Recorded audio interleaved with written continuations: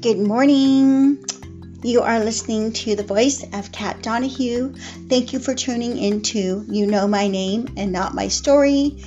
It is Sunday, July 23rd, and we're going to be talking about what it means to be recovered by God.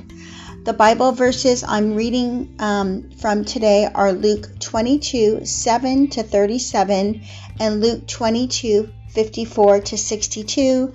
The verse I'm going to meditate on and read to you right now is Luke 22, 32. If you're new to our program, always open up the Word of God of the Bible in a version that speaks to your heart and pray about it before jumping into it. And I pray that you'll receive something today from this quick devotional. It says, "I have prayed for you, Simon, that your faith may not fail." When we have experienced failures in life, God doesn't want us to get discouraged and throw in the towel, although it's our thinking, isn't it?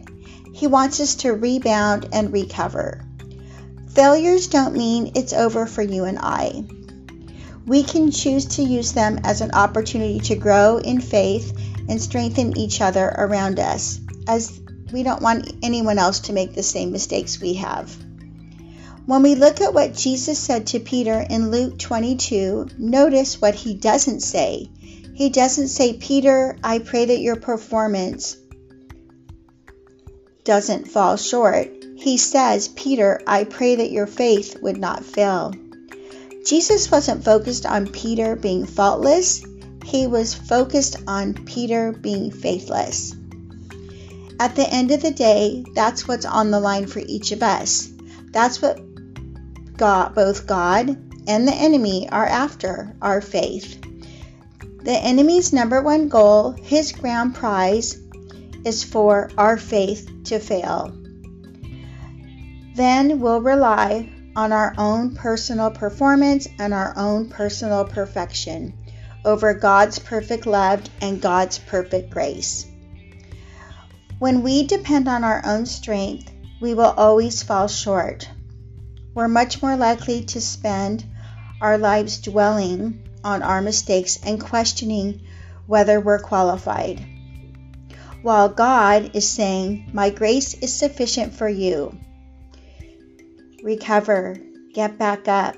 I got you. You got this. I'm with you." Even after Peter denied Jesus 3 times, his faith did not fail. He recovered from his mistakes and he re-established his faith. Then he went on to build God's church, to write 2 books of the Bible, and to boldly proclaim the gospel. Here's what we learn. God can use our failures just as much as our successes. Let me repeat that again.